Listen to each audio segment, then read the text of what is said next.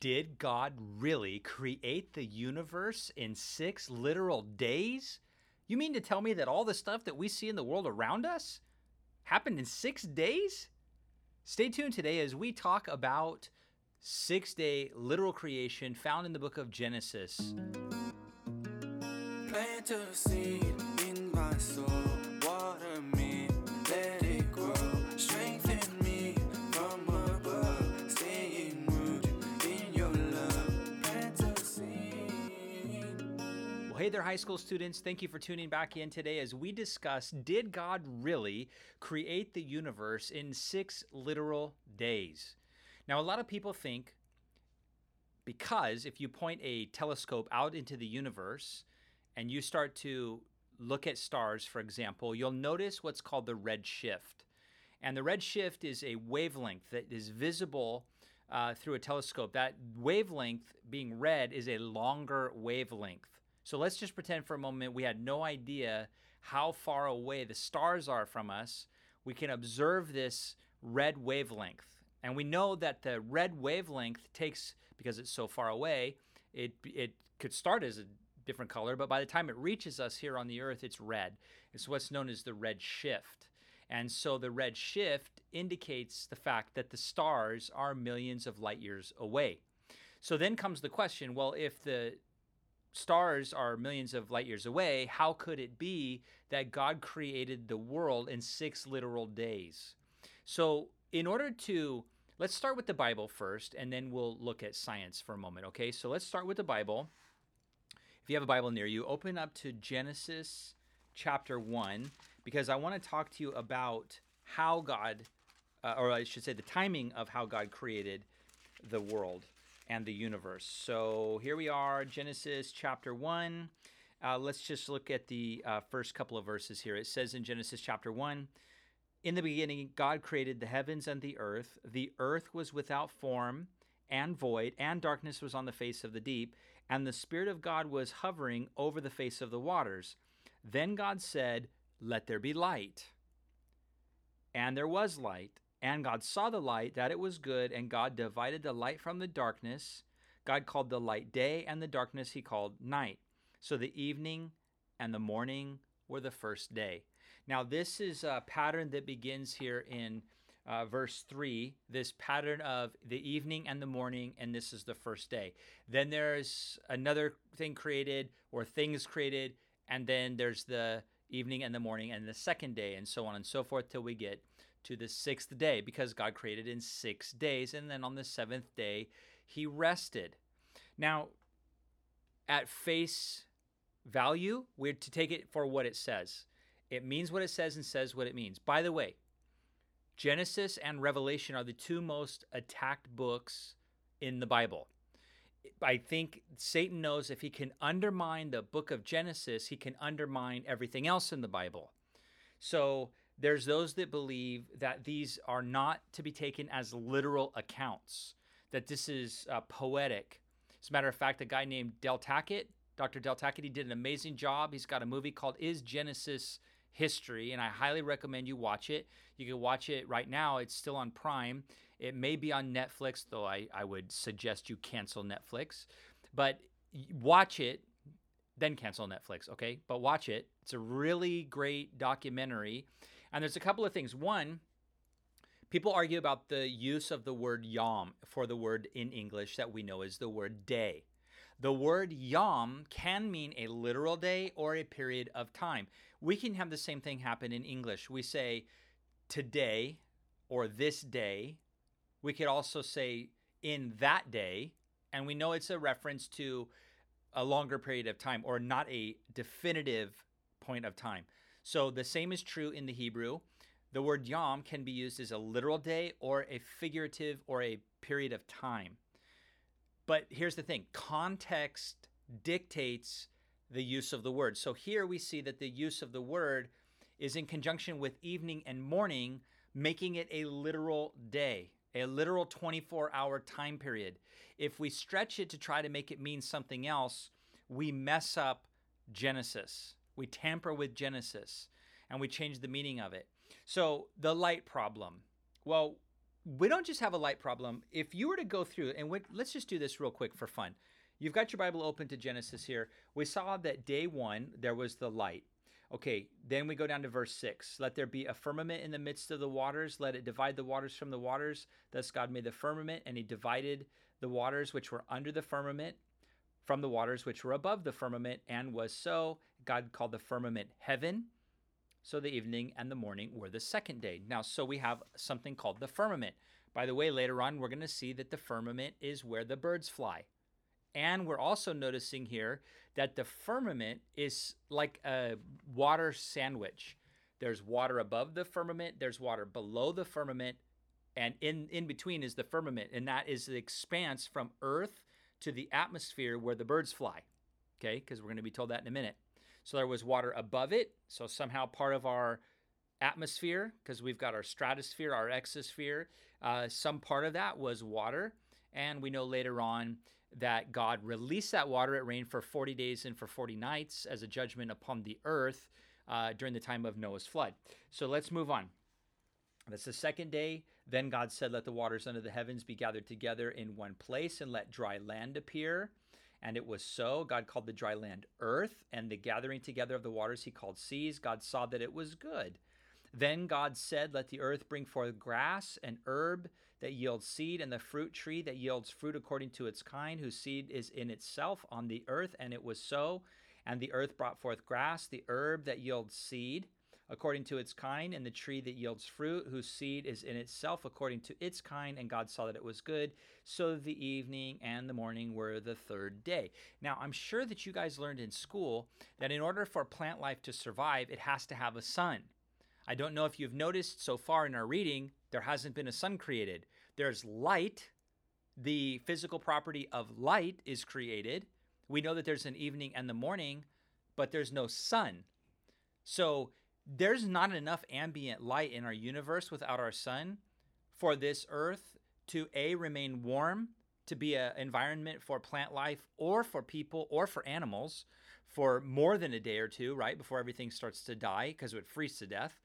And we also know that none of the plant life would be able to survive because it wouldn't have a sun. It didn't have a sun. So if each of these days is a million years in span, let's say, then my question is, and I did ask this to someone who believed in an old earth, I asked, how could the plants survive? They said that was easy because everything initially was algae and stuff like that. But the problem is see, that's not what the Bible says. That's man's inflection. That's man's eisegesis. That's man's reading into the Bible and speculating, which is much more difficult to do. As soon as you start doing somersaults in the scripture, you're going to have a hard time defending your position. You can attack me. You can say, I don't agree with you. And look, there's all this science. We'll talk about the science in a moment. But the reality is that I'm going to stick with the scripture because it's a much safer place to start from. Okay. Now let's move on. So that's the third day. Oh, wow. This is interesting. Here we picked up. Remember, I just said there was no sun. So verse 14, then God said, let there be lights in the firmament of the heavens to divide the day from the night, and let them be for signs in the heavens, signs and seasons for days and years. Let them be for lights in the firmament of the heavens to give light on the earth. Because see, prior to that, it wasn't a pointed light source like there is today with the sun. Then God made two great lights, the greater light to rule the day, the lesser to rule the night. He made the stars also. It's almost like he throws that in. So he makes the sun. That's the greater light. And then the lesser night. Well, what do we know to be the lesser? Is the moon. The moon reflects the sun. The moon in and of itself is not a light source. The sun is the light source, and the moon simply reflects it. And then God throws in, oh yeah, and then he made the stars also. I mean, we know that there's billions and billions of galaxies, billions and billions of light years away, but it's sort of a side passing thing, almost as if it's not really even that important. Because the important thing here is that God's creating the earth, and on this earth, the pinnacle of his creation is mankind on day 6. So we'll stop there and move forward with kind of pulling this apart. But again, before God made a sun, he made the plant life. So if there's millions of years that transpire in between each of these days, there's different things that are called the gap theory or the day age theory. And they're just simply ways of trying to explain how we see this red shift in light of a young universe. Now, there are lots of things that point to a young universe. Some of those things are erosion, the amount of dust they expected to be on the moon when they landed on the moon, which was only inches thick instead of feet thick. If the universe had been millions of years old, they expected that they would land the lunar module on the moon and it would have sank in. So they put these big giant pads in order to keep that from happening. And in reality, when they landed on the moon, there wasn't very much dust. Again, proving that it's not millions of years old. Not to mention that each year the moon moves further away from the Earth and it's steady. And if you rewind that, the moon would have been so close to the Earth it would have flooded the Earth twice a day. So nothing would have survived. You see, so if I start with the premise that God's word is true and he means what he says and says what he means, I don't have to try to come up with anything else. Now, I've got a book. Let me grab it off my shelf. You stay right there. Don't go anywhere. I'm just going to walk right over here.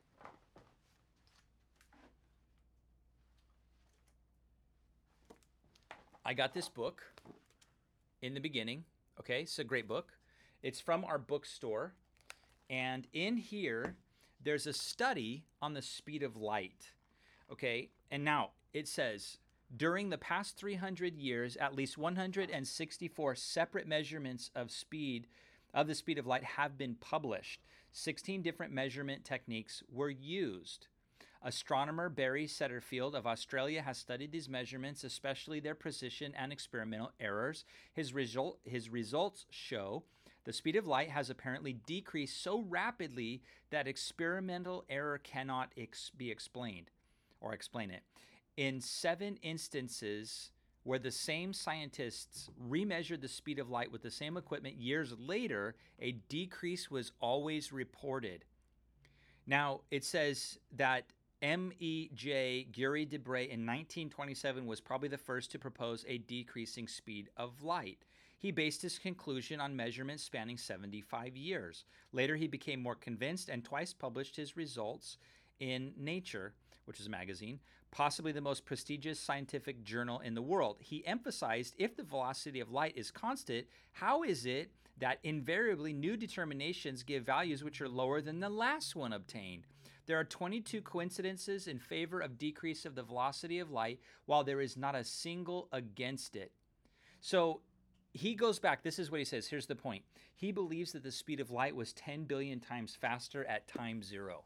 10 billion times faster at time zero. That in and of itself is amazing. And here's the reality and the conclusion, and we'll end here. Did God really make the earth in 6 literal days? I believe he did, because the verbiage and the wording in the book of Genesis states so, and science does actually, in fact, back it up. We've looked at this speed of light, and it's slowing, and now we realize that it was faster at point zero. So could God have made a universe with instantaneous light? Yes. From the stars? Yes. And here's the reality. Jason Lisle, you should get his books. Jason, and then his last name is Lisle, S-I-S-L-E, is a astrophysicist, if I'm not mistaken. I could be. Forgive me if I am. Get his books, read his books. They're amazing. And he talks about different models that God could have used with the speed of light. Listen, I love creation. I love talking about creation. I love talking about God's word, period. But I really hope and pray that this has encouraged you in a little bit. Well, I said in a little bit. This is one of those when you're at the end of the day and you've been talking and then you can't talk anymore, so forgive me.